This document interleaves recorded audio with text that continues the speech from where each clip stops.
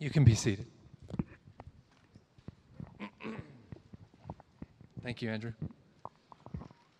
Turn in your Bibles to the first chapter of Luke, verse 26.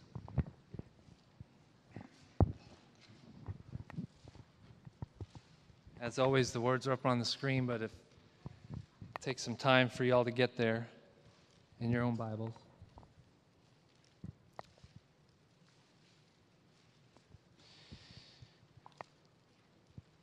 In the 6th month, the angel Gabriel was sent from God to a city of Galilee named Nazareth, to a virgin betrothed to a man whose name was Joseph, of the house of David. And the virgin's name was Mary. And he came to her and said, "Greetings, O favored one, the Lord is with you." But she was greatly troubled at the saying, and tried to discern what sort of greeting this might be. And the angel said to her, "Do not be afraid, Mary, for you have found favor with God. And behold, you will conceive in your womb and bear a son, and you shall call his name Jesus. He will be great and will be called the Son of the Most High. And the Lord God will give to him the throne of his father David, and he will reign over the house of Jacob forever. And of his kingdom there will be no end." And Mary said to the angel, "How will this be, since I am a virgin?" A virgin. And the Lord answered her, "The Holy Spirit will come upon you, and the power of the Most High will overshadow you. Therefore the child to be born will be called Holy, the Son of God. And behold, your relative Elizabeth in her old age has also conceived a son, and this is the 6th month with her, who was called barren, for nothing will be impossible with God." And Mary said, "Behold, I am the servant of the Lord. Let it be to me according to your word." And the angel departed from her. Let's pray.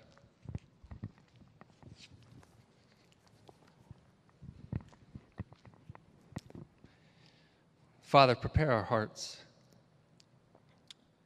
Really prepare our hearts to receive your word this morning.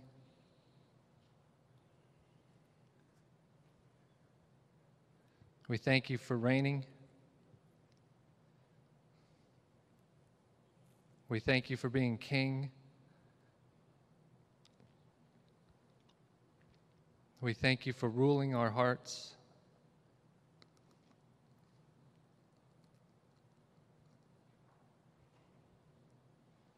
We just thank you for who you are, and we love you. It's in Jesus' name we pray. Amen. Amen. Thank you, Mark. Thank you, Andrew. Now, I don't know what it's like in your household. I know it's like in my home. We believe our house and the stuff within our house should be, the house should be lived in and the stuff should be lived with. So we don't have a whole lot of very special items that are the untouchable items in our home that the kids can't touch, or things that only come out for special occasions. We just live in our home and we live with our stuff. Now, there's some exceptions, but usually those things are boxed up somewhere.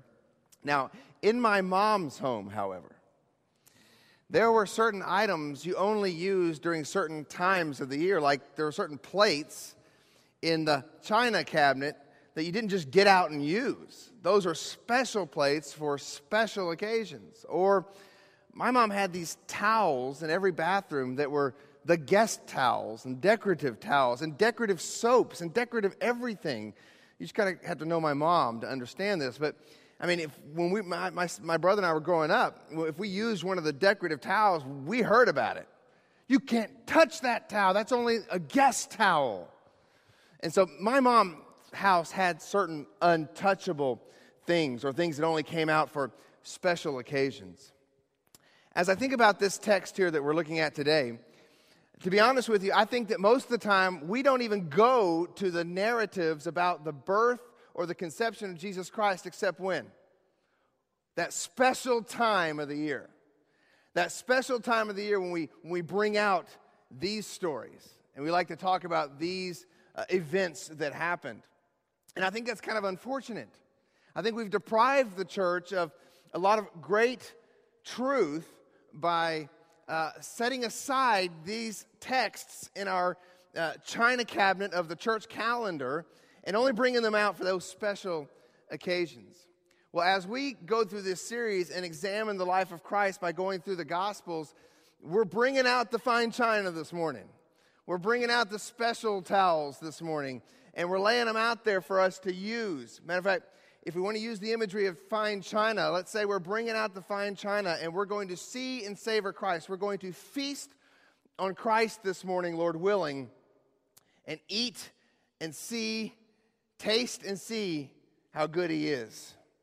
So, this morning we are going to, and over the next few weeks, we're going to be going through these different passages that are usually only Christmas passages. So kids, I know that Christmas is your favorite time of the year, right? So you're going to have a blast over these next few weeks as we go through these texts. And maybe you can convince your parents to do Christmas at home. I mean, why not? Just go ahead and redecorate and maybe some gifts. I don't know. I'll let you handle that in your home. But I've got Carrie over there giving me kind of an evil look. Don't put that in their mind. No, but really, let's enjoy these passages as we go through them today and over the next few weeks. Seeing and Savoring Jesus Christ is the title of the new message series that we have begun. I want us to see and savor Christ today in this angelic proclamation to Mary about the conception and birth of Jesus. Now, to recap a little bit, last week we were able to see and savor Christ in the amazing story of Gabriel's appearance to Zechariah and the subsequent announcement about the very unusual birth of John the Baptist. Now, that story of the arrival of John the Baptist signaled something. And if you'll recall from last week, it signaled that God was again speaking to His people, and He was about to speak in a final and authoritative way through His Son. It also signaled that the Holy Spirit was now once again at work within His people and was about to work in a new and special way within the hearts of His people. It also signaled that the day of the Lord was now dawning. And of course, it signaled that Christ the Lord was coming. And that brings us to today's text. This story is probably the most celebrated and most extraordinary story in all of the Bible and in all of literature. In the history of the world, no story has been more celebrated than this story. But we know it is more than a story. It is a historical event. So let's start in verse 26. It says, "In the 6th month, the angel Gabriel was sent from God to a city of Galilee named Nazareth." That 6th month refers probably to the 6th month of Elizabeth's pregnancy, because it's tied back. Remember, these divisions we have in the Scripture, these headings that have been added into here, where it says the birth of Jesus foretold in the ESV here, that's added. That's not part of the actual Scriptures. The verses weren't even part of the Scriptures, and they were added many, many years later. So if you go back to verse 24, you see it talking about how Elizabeth went into sort of hiding for 5 months while she was pregnant. And then we get to this verse, it talks about the 6th month. So this isn't necessarily referring to the day or the month of the year, but to the how far along Elizabeth is in her pregnancy. So the angel appears, verse 27, to a virgin betrothed to a man whose name was Joseph of the house of David, and the virgin's name was Mary. And the first thing that just stands out to me is simply that this is all God sent. This is all God initiated. In the 6th month, the angel Gabriel was sent from God. God dispatched a messenger of news, of amazingly good news, that would alter the course of human history, and He did so at a specific time, in a specific place, at an off-the-beaten-path, middle-of-nowhere town called Nazareth of Galilee, to a young teenage girl, probably 13 or 14 years old, named Mary, a bride-to-be. And this extraordinary story, this extraordinary God-initiated story, was a story written in His book from eternity past, but a story that came to be in the time and space of our human history some 2,000 years ago. The Christmas story, the gospel, is initiated here in this text. This is not a man-made story. No man could have written a story like this. Dr. Luke, who gives us this text, couldn't have and wouldn't have come up with a story like this. Okay? First of all, he was a historian, and we know that he's trying to give us an orderly account of the life of Christ. Secondly, he's a doctor. And his reputation might be on the line if he starts telling stories about virgin births and claiming that they're true. And so I believe, and I think we all know, if we believe the inspiration of the Holy Scriptures, that this is a true story. And this is no tall tale. This is history. This is God's story of redemption reaching its most important phase, where God would break into the created order and become man. Now, there are a lot of amazing births in Scripture. A lot of amazing stories of children coming into being in Scripture. We've got the story of Isaac. That's an amazing story where Abraham and Sarah were way beyond childbearing years, and God kept his promise and brought Isaac into being. And then we have other amazing births. You may not be aware that Samson's parents couldn't have children. They were barren. Samson's mom was barren until God intervened and Samson was born. And we know the story of Samuel's mom, Hannah, as she prayed and prayed and prayed for God to give her a child, and he did. We have other amazing births. We have just the story of Moses being born and how he was, the extraordinary circumstances surrounding his survival as a baby, and how he was put into the basket and into the river and saved in that sort of way. And of course we read about John's birth that we talked about last week. All of these involve wonderful and amazing and even miraculous intervention by God, but this birth story stands out as extraordinarily unique. Never before and never again would a child come into the world like this. The conception and birth of Jesus Christ is an extraordinary story. And so our outline today, as you go through it in your notes, is based upon that. This conception and birth of Jesus Christ is an extraordinary story. And first of all, I want to talk about how it's a story of extraordinary grace. Verse 28, this is the angel, and he came to her and said, "Greetings, O favored one, the Lord is with you." O favored one could be literally translated, graced one. Gabriel comes to this young virgin girl, betrothed to a man but not yet married, and tells her that God's great grace is upon her. She has been graced. Don't misread the text here. The favor here that the text speaks of is God's unmerited favor upon Mary. Not favor that Mary has somehow earned from God. Gabriel is not saying, "Mary, you are great, and therefore you're favored." The verb favored here is from the same word as favor mentioned in verse 30, where it says, "Do not be afraid, Mary, for you have found favor with God." And the word simply means grace. Literally, verse 28 says, "graced one." And in verse 30, the angel tells her that she has found grace with God. Grace, by its very nature, is unmerited, unearned, and undeserved. Mary is not some special category of humanity unto herself, unlike all other humans, who has somehow earned special attention from God. The only other place in the New Testament where the verbal form of grace is used like it is here, this word favored, is in Ephesians chapter 1, verse 6, where it clearly refers to the free bestowal of God's grace. I'll start in verse 5 of Ephesians 1. "He predestined us for adoption as sons through Jesus Christ, according to the purpose of his will, to the praise of his glorious grace," and here it comes, "with which he has," and this is the verb, "blessed us in the beloved." Ephesians 1:6 refers totally and only to the fact that we have received, not earned, but we have received grace from God. He has favored us, he has graced us, he has blessed us.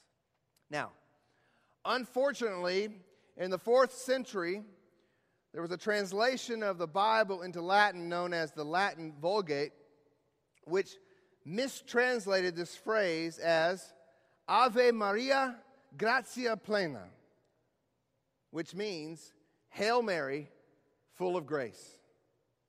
You probably recognize the phrase. Hail Mary, full of grace. That unfortunate translation, even modern Roman Catholic scholars acknowledge this to be a bad reading of the Greek. But that unfortunate translation led to the medieval theology that Mary was somehow meritorious of God's action toward her, and that she herself, therefore, was a source of grace.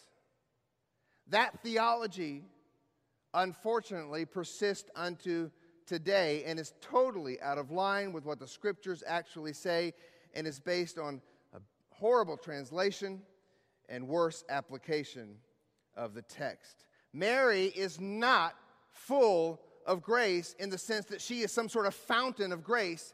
Instead, she is in need of grace. Like every empty vessel, she needs to be filled. And the angel comes to her and makes that clear that she has received. She is the recipient of grace, of favor. She is not a source of it in any sort of way. This is a story of extraordinary grace from God poured out on a young lady who, like every other human being who has ever walked the face of the earth, was a sinner and therefore did not deserve grace, but absolutely and desperately needed it. Now, that's not to say that Mary isn't a remarkable young lady. She did, after all, carry the Lord Jesus. This is a tremendous honor that has been bestowed upon her. She demonstrated humility and obedience in the text here. We see in her reaction in verse 29 that she is overwhelmed by this comment.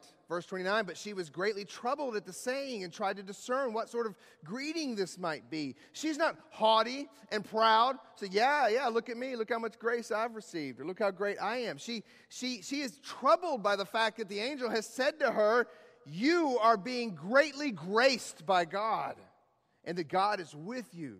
She's reflective. She has to think about these things. They've troubled her heart. And she was also afraid. We know that from reading further in the text here.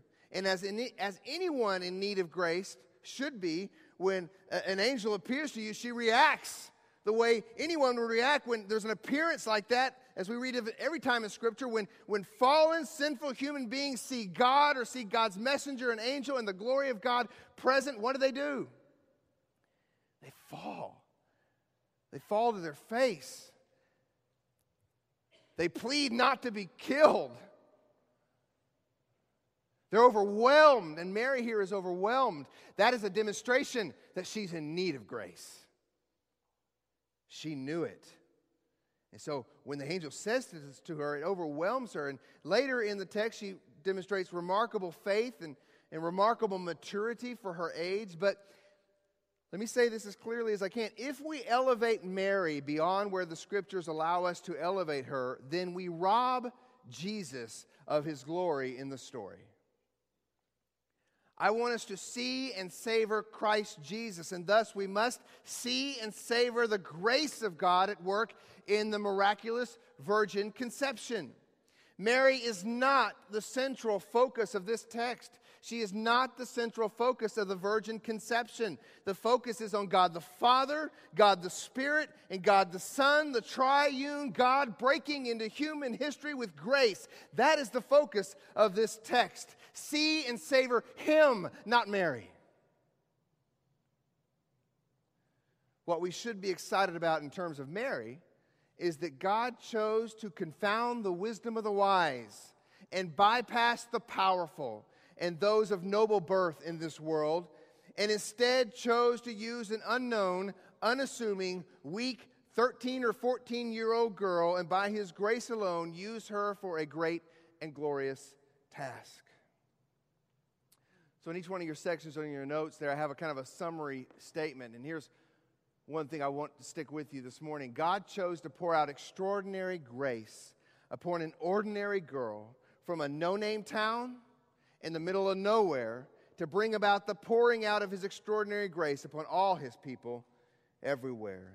Because this is not only a story of extraordinary grace, it's the story of an extraordinary child. It's the story of an extraordinary child. See and savor the child Christ this morning. And the angel said to her, "Do not be afraid, Mary, for you have found favor with God." I think he says that she's received favor twice because he sort of has to reaffirm her here of the grace that she has received before she's even able to hear what he's about to say. Okay, it's enough that she has seen an angel, and now he's about to tell her some pretty amazing facts about the child that she is going to bear, and she really needs grace. And she's going to see how much grace has been truly poured out upon her. Verse 31, "And behold, you will receive in your womb and bear a son, and you shall call his name Jesus. He will be great and will be called the Son of the Most High, and the Lord will give to him the throne of his father David, and he will reign over the house of Jacob forever, and of his kingdom there will be no end." See and savor these verses. See and savor this miracle and this miracle child.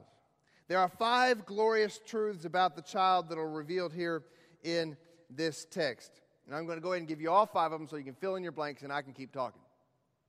5 extraordinary truths about this child. His name, his nature, his divinity, his royalty that we have sang glorious songs about this morning, and his eternality, his name. "And you shall call his name Jesus." Now, at first glance, this may not have meant much to Mary. Jesus was a common Jewish name.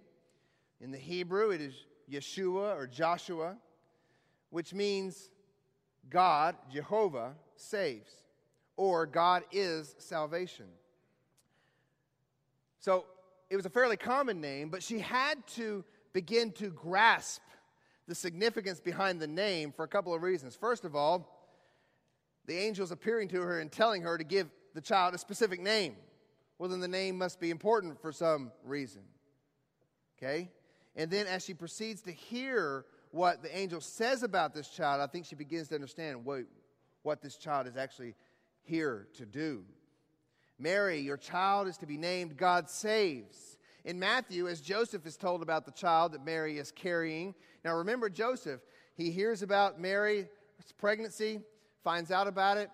He decides he's going to divorce her quietly because the engagement, even in Jewish life, the engagement also had to be handled legally because an engagement was a legal binding, even though the marriage had not been consummated yet. And so Joseph was going to divorce her quietly because actually the penalty for adultery, and it would have been considered adultery, was death. And he was taking a gracious approach and was going to just divorce her quietly so that she could be saved. And the angel appears to him, and it was an angelic appearance to Joseph that changes his mind. And one of the things that the angel said to Joseph in verse 21 of Matthew 1, he says, "She will bear a son, and you shall call his name Jesus, because he will save his people from their sins." And the angels later here in Luke, as they appear to the shepherds, say this, "For unto you is born this day in the city of David a Savior, who is Christ the Lord." So we see the first of all, the extraordinary information that the angel gives us about this child here is his name, and that he is going to be God's instrument of salvation to the world. This will be his work to seek and to save lost sinners. Only later will Mary fully understand that in order to save sinners, he must be crushed, he must die. Now, he will only be able to be the Savior because of who he is among mankind, which the angel is about to reveal to her. Number 2, his nature. Verse 32, he will be great. He will be great. The Greek word for great doesn't take a whole lot of insight here. It's megas. Okay, so we know that word. This Jesus, he is mega. He is great. Just how great? Well, Mary didn't understand it yet. She doesn't get the greatness until later in this passage, and she hears how his conception is going to come about. But for now, the angel simply says, he's great. It's simply who he is. Now let's remember back to the pronouncement of John the Baptist's birth, the announcement of his coming birth. And the angel Gabriel says to Zechariah, he will be great before the Lord. he will be great before the Lord. There's a qualifier there. John the Baptist is great before the Lord. He is great because of the Lord's presence in his life. There's a qualifier for everybody in Scripture who is considered great in any sort of way. But for Jesus, there doesn't need to be a qualifier. Greatness is part of his nature. It's who he is. He is great. We don't need to qualify it in any sort of way. He is simply great. He is great because his nature makes him great. It is not granted to him, it is possessed by him. Greatness, matter of fact, he gives greatness its definition. How great is he to you? This is what this series is all about. Seeing and savoring Jesus is great. I don't know if you understand the pressure when you come to a text like this. And there's a lot of information here. How many sermons are we going to do through this? Should we... But the pressure as you name your series, Seeing and Savoring Jesus Christ, is, okay, we need to see and savor the greatness of Christ in here and knowing how totally incapable I am of actually communicating the greatness of Christ to you guys, and how incapable you guys are of comprehending the greatness of Christ. Therefore, we are totally dependent, just like Mary, upon the grace of God to just descend upon us and enable us to have eyes that see and ears that hear and give me a mouth to speak. Because he's too great for me to be able to come up with the right words to preach to you guys. He's too magnificent. And we use the word great. It's just too common of a word for us. Let's say your child comes up and brings you a painting they did in kindergarten. And they bring it up to you and they show it to you and they're all excited about it. You go, oh, that's great, honey. That's just great. That's great. Now, if your child was extraordinarily gifted, like a Picasso or something, and they bring some painting they've done and it blows you away, that's a different definition of great. They show you that. You're not just, oh, that's great, honey. You're like, whoa, that's great. That's great. So I'm afraid we in church sort of have yeah, Jesus is great. He's great, yeah. That's the way we come here.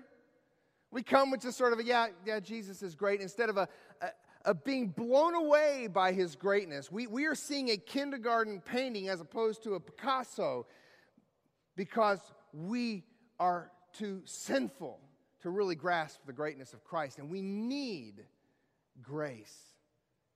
We need the intervention of Christ, grace into our hearts. We need to see the treasure. On the Mount of Transfiguration, the three apostles had their definition of great reworked. Jesus was great, and when they were on the Mount of Transfiguration, and there appears Elijah and Moses. We talked a little bit about that last week. There appears Elijah and Moses, and then the glory of Christ is demonstrated as he is transfigured before them. Now, before he's transfigured, Peter has this brilliant idea to build 3 little shelters for, Peter reminds me, did any other parents in here have kids that just sort of talk to talk? Okay? I think all of our kids struggle with that to a certain degree. They just want to talk. And that's Peter. Hey, it's good that we're here. Let us just do. And then, boom, Jesus changes. And what does Peter do? He hits the deck, as do the other disciples that are there. Their understanding of great, what a great situation is, whoom, changed in an instant when they see the true greatness of Christ and his glory on that Mount of Transfiguration. I think it changed their life forever when they saw that. I want us to see the treasure of Christ this morning and in this whole series. I was reading a story. How many of y'all have ever watched the, the Antiques Roadshow on PBS? Where people bring in their mostly junk to these appraisers, and if it has any value, they sort of let them know, yeah, okay, and they'll bring in old stuff. And there was one lady, and this was several years ago, who brought in these old Chinese sculptures, and they were made of jade, and they looked old and beaten up, and you wouldn't be able to tell anything from just looking at them. She brings them and sets them before the appraiser, and it gets the appraiser's attention immediately. He begins to look at them, and he picks them up and turns them around, and he just starts saying, well, this is an extraordinary thing. It's extraordinary. It's amazing. Now, her father had brought these back in the 1930s or 40s when he had been on a business trip in China. and just bought these things, found them somewhere. I think they said he spent $20 for the whole set of these jade little sculptures. And so she's, explaining this to the guy, and he says, this is very rare. And it was some like really old jade sculptures, and I don't even know exactly what made them rare and great. But then he told her, he said, I'm appraising these items at $1.2 million. And that blew her away. What had 1 minute earlier been $30 worth of stuff that her dad had brought back from China, in an instant became worth $1.2 million. And she wisely sold them and made some money. And so I want us to see the treasure of Christ, because I'm afraid he's just a $30 collection of facts for many of us, and not the treasure beyond all measure. Let us see and savor Christ. Why is he great? He's 100% man, being born of a woman, but he was also God. So this text also talks about his divinity. He will be called Son of the Most High, is what the angel says. This is no ordinary child.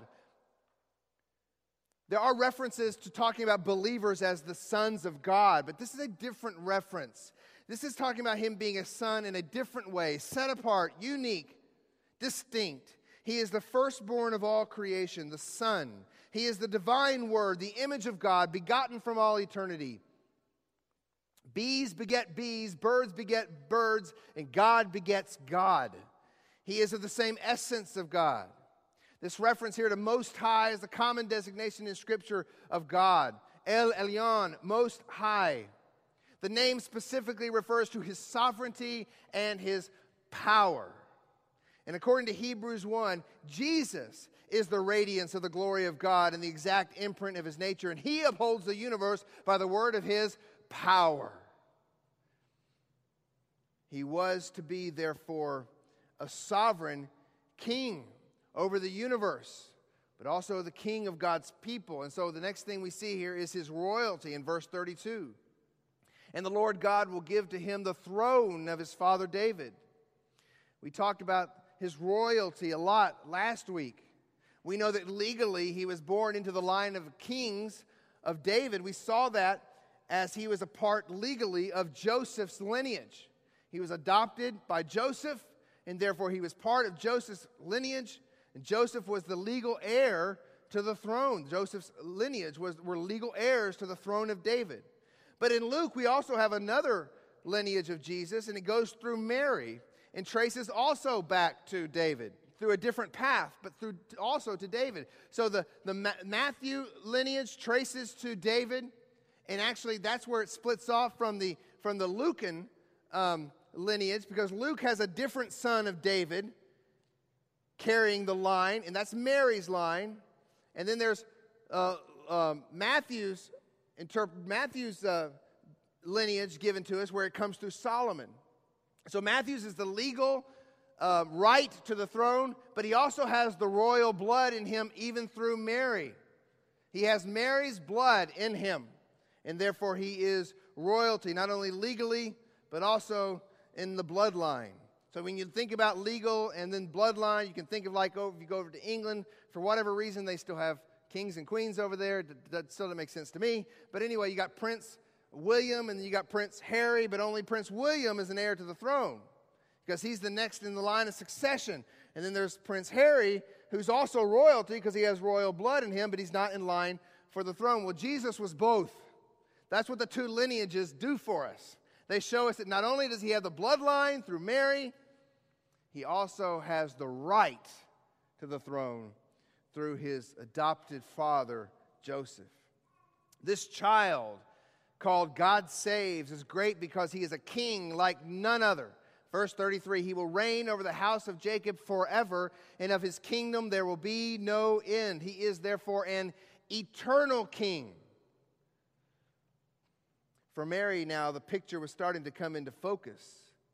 As she hears these words, perhaps she was beginning to clue into that this child of hers was the heir of the throne of David, and therefore was the long-awaited and promised Messiah.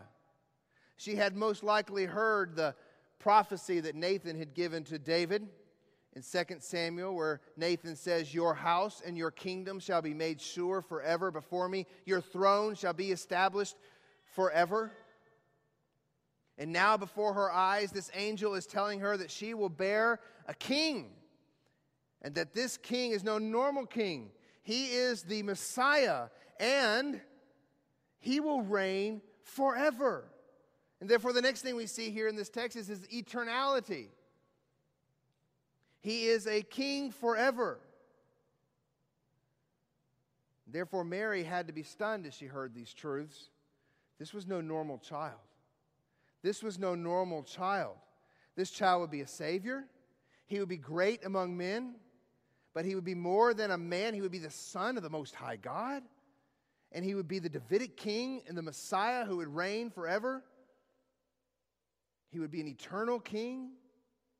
And this good news left her totally bewildered. In verse 34, and Mary said to the angel, "How will this be, since I am a virgin?" Now, at first glance, we may wonder why Mary's asking this question about virginity. I mean, couldn't she just have assumed that all this was going to come to pass once her and Joseph were fully married and were able to consummate the marriage? Well, her response reveals two things. Number one, that she understood that this was going to be an immediate thing. The angel was coming to her before she was married for a reason. And she understood that this child was to be divine. So how was this going to happen?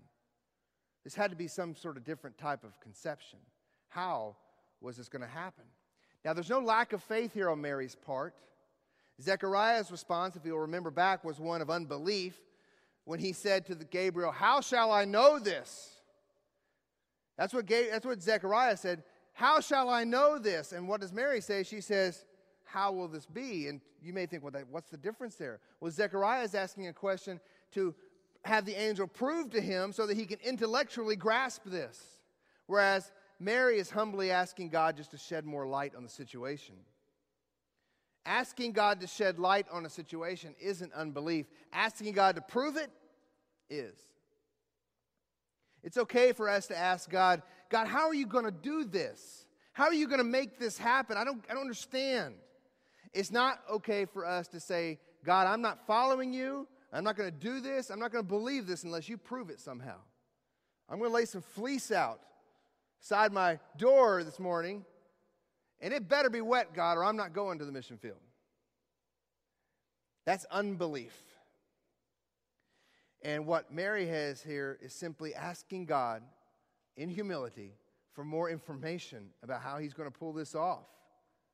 So how was God going to do this? Well, that's what makes the rest of the story so extraordinary. Number 3, it's a story of an extraordinary miracle. Verse 35, and the angel said to her, "The Holy Spirit will come upon you, and the power of the Most High will overshadow you. Therefore, the child to be born will be called Holy, the Son of God." The miracle is the virgin conception, not really the virgin birth. Okay? Everything else in the story is just the same way it's happened for everyone else in humanity. That she carried the baby for 9 months and that he was born, just like other children were born. She went through labor pains.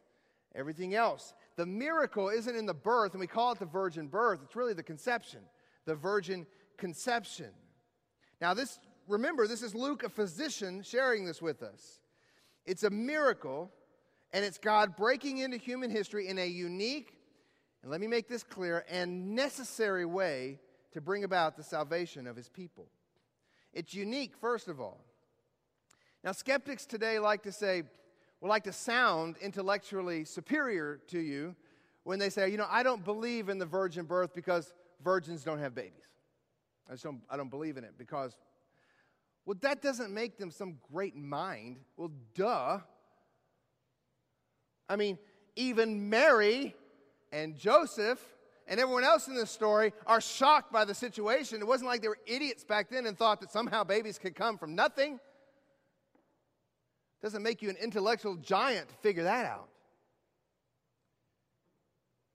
But see, we live in an era where science believes only in what can be repeatable. You've got to be able to repeat this experiment. Other than that, it's just theory. It's just out there. But if you can repeat it, you can prove it. Well, then science will never prove the virgin birth. Don't ever expect that it will, because it's a unique thing.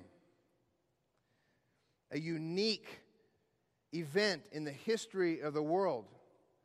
Dr. Luke knows what we know. Virgin births don't happen unless God intervenes and breaks into the normal realm of the created order and does something unique. There are two utterly unique moments outside of creation. Let's just say after time and space have been created, there are two utterly unique and unrepeatable moments in the Scripture that we can point to that science rejects today, but they're simply a demonstration that God is sovereign over what He created, and that is the virgin birth and the resurrection. Those two unique events cannot be duplicated.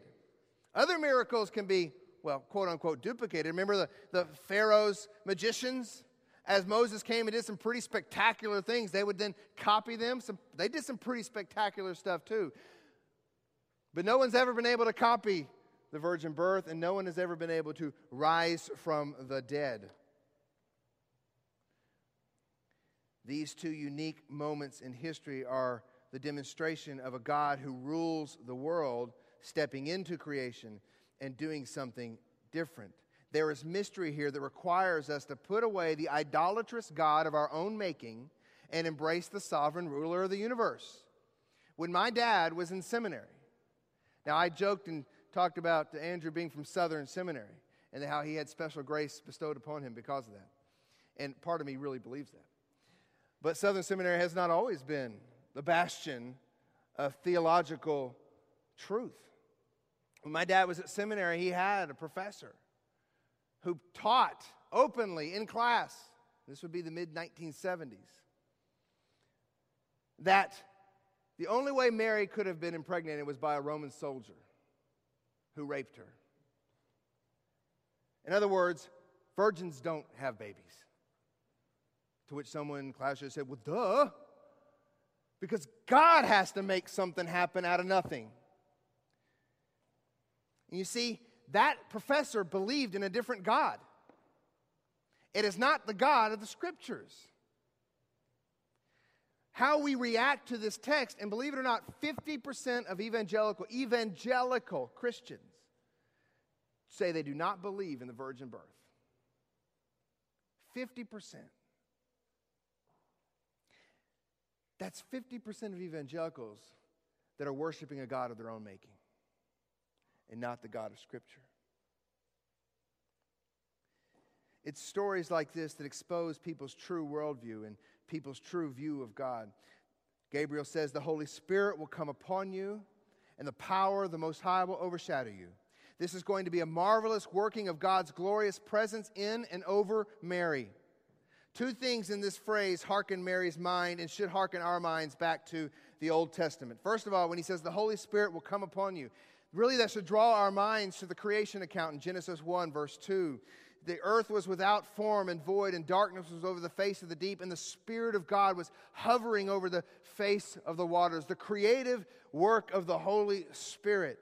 The Spirit of God, the third person of the Trinity, would be involved here, just as he was in the creation of the universe, along with the other two persons of the Trinity, to carry out a creative work in Mary's womb. Something from nothing. No baby. God's Spirit moves. Ex nihilo, baby. The creative work of God.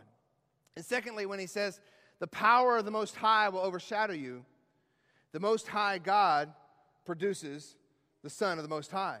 This phrase, however, should take our minds to Exodus, where the presence of God filled the tabernacle. The Septuagint, the Greek translation of the Old Testament, uses this exact same phrase to describe that event. The phrase was also used later in all three synoptic Gospels, Matthew, Mark, and Luke, to describe what happened on the Mount of Transfiguration as the glory of God overshadowed them. In other words, the very presence of God in the form of the Holy Spirit would come over her and create the miracle of the virgin conception. And that's all the details Gabriel can give us. And that's all the details we need. And it's enough detail to either believe or disbelieve what Gabriel says next. Therefore, because of what he just said, therefore, because of the Spirit of God overshadowing her in creative glory, the child to be born will be called Holy, Son of God. If you reject the virgin conception, you reject the Son of God. He says, because of this glorious, miraculous work, he will be called the Son of God. He is the Son of God because of the miraculous conception, the virgin conception. Otherwise, there's nothing special about this birth story, and there's nothing special about this Jesus. He's holy, set apart, different, distinct, unique, one of a kind. The only child to be called holy. You know, when I post pictures of my kids on Facebook, I get lots of comments like, oh, how cute. Oh, how big they're getting. Oh, how precious. No one has ever put, oh, how holy. Okay? I wouldn't put, oh, how holy. And no one puts, oh, how holy, because we know our children. We know our children are unholy. It doesn't take them long after coming out to reveal their unholiness to us. Children are not holy except one. Holy, set apart, distinct, unique, pure, without sin, without blemish, without fault. Pure God begetting pure God, the Son. Holy as the Heavenly Father is holy. Holy as the Heavenly Father is holy. And the only way we can be holy as the Heavenly Father is holy is to be united with the Son. And to sort of bolster Mary's faith here in this amazing truth that the angel has just said, he goes on in verse 36 and says, behold, your relative Elizabeth in her old age has also conceived a son. And this is the 6th month with her who was called barren. I think this is part of the help that the Holy Spirit's giving her, that God is giving her, when she asks, how will this happen? He wants to help strengthen her faith, and he's going to help her know about what's going on with Elizabeth. But ultimately, Mary's ability to embrace this extraordinary angelic announcement and our ability to embrace this extraordinary angelic announcement and the doctrine of the incarnation that it teaches us relies on our ability to believe. Do we trust in? Do we embrace the sovereign, omnipotent God? Do we believe what he says? For, as verse 37 says, nothing will be impossible with God. This is what God told Abraham in Genesis 18, verse 14, when he announced to him that they were going to have a baby. At him, Abraham being 100 years old. I like what J.C. Ryle says. Let me quote him here. He says, faith never rests so calmly and peacefully as when it lays its head on the pillow of God's omnipotence. Man, I wish I could think of quotes like that. That's wonderful. Faith never rests so calmly and peacefully as when it lays its head on the pillow of God's omnipotence. Let me point out one other thing. The exact same phrase that is used here about nothing being impossible with God to help us understand the sovereign omnipotence of God in the miracle conception is also used to help us understand the sovereign power of God in our salvation. For it was after the disciples were stunned when Jesus in Matthew 19 said that it was easier for a rich man to go through the eye of a needle, for a camel to go through the eye of a needle than for a rich man to get into heaven. What was their response to that? If you remember, they said, then who then can be saved? Who then, Jesus, can be saved? This sounds impossible. And what does Jesus say? With man, this is impossible, but with God, all things are possible. Friends, our only hope to understand the incarnation is resting in the sovereign omnipotence of God, and our only hope for salvation is to rest in the sovereign omnipotence of God. If you can't believe that God can make a virgin pregnant with his son, then you can't believe God can save you.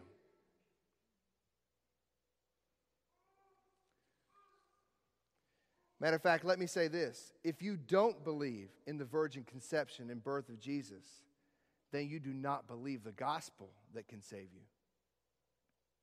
God broke into the time and space that He had created through the glorious and mysterious incarnation.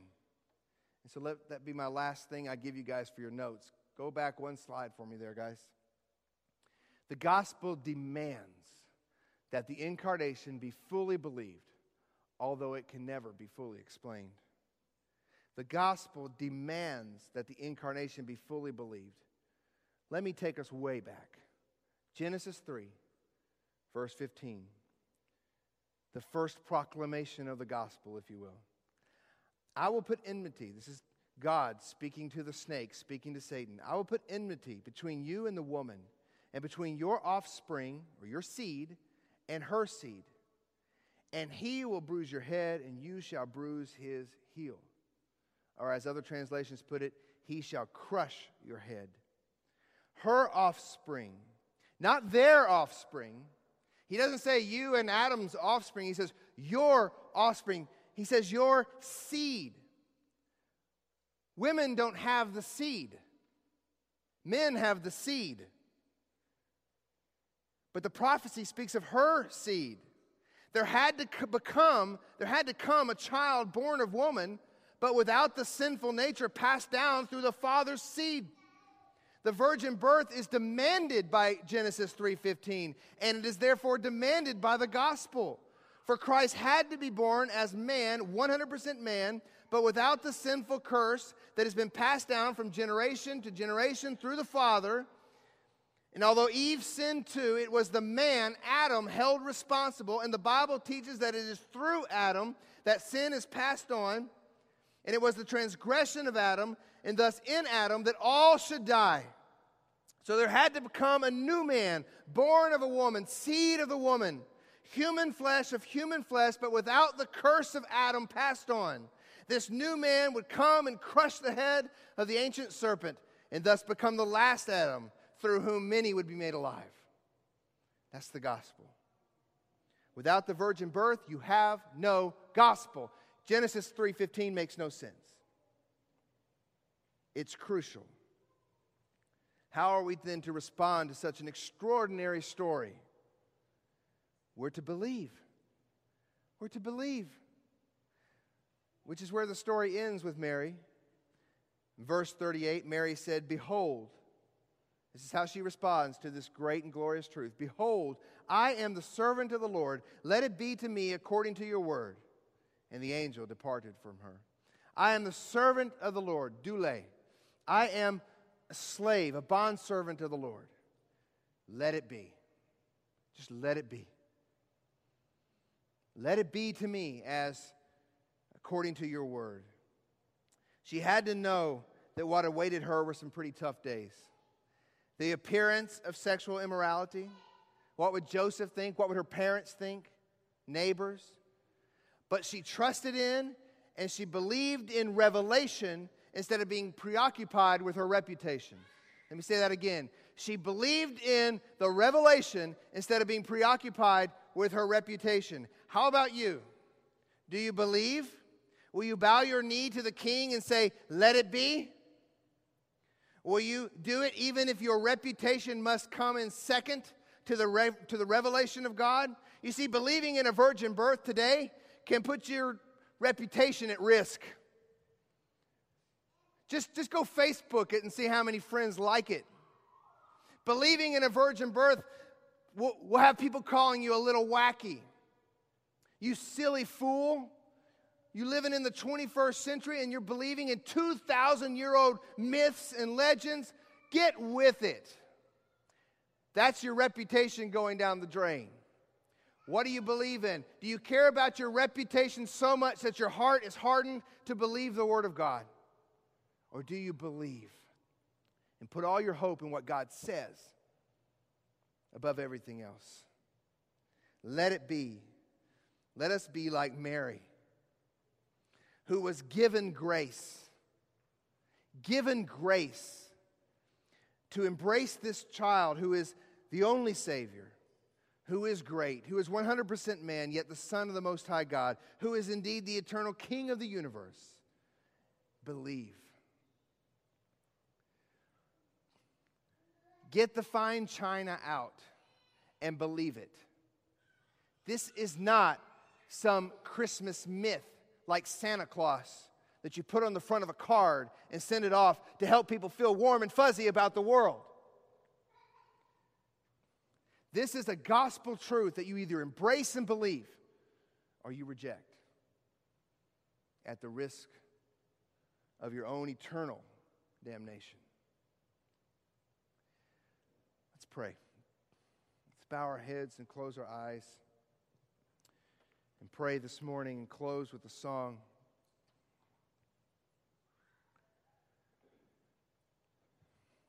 Oh, Heavenly Father, Lord, we ask now that your Spirit would have freedom in our hearts to respond to you in song, to respond to you by the bringing of offerings and tithe and by bringing our prayer requests. But more importantly, Lord, may we respond in belief.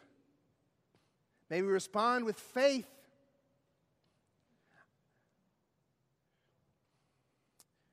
May we believe what the Scriptures teach us about the Son.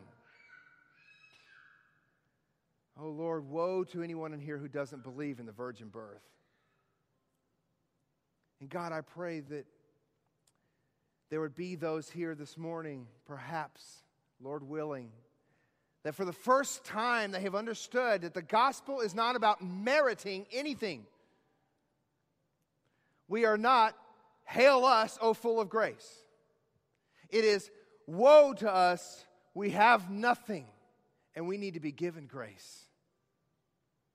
And so my prayer this morning is that your Spirit would move and convict hearts that we need your grace to even believe this. Because if we just have the standard 21st century minds that have been so inoculated by this weak Christianity that dominates our nation and this scientific, materialistic way of viewing the world that dismisses anything that we can't understand, then we will not believe, and we need your grace to break through those hard hearts. So Jesus, come and do a work. No man can come unto the Father unless he's drawn. No man can come to Jesus unless he's drawn by the Father and by the Spirit. Come, Lord Jesus. Draw men to you. Make us believe. And for those of us in here who may be going through crisis of faith, help our unbelief. Because there are times when you get called an idiot so many times by people for what you believe, that Satan's little voice begins to creep into your ear and you begin to wonder, am I an idiot? Oh God, help our unbelief. Strengthen our faith. Preserve us. Hold on to us. Let no one snatch us from your hand. That's our prayer. Let us behold the glory of Christ in this text. Let us behold the glory of Christ as we sing about him. Lord, be magnified as we sing these songs. We ask in Jesus' name. Amen.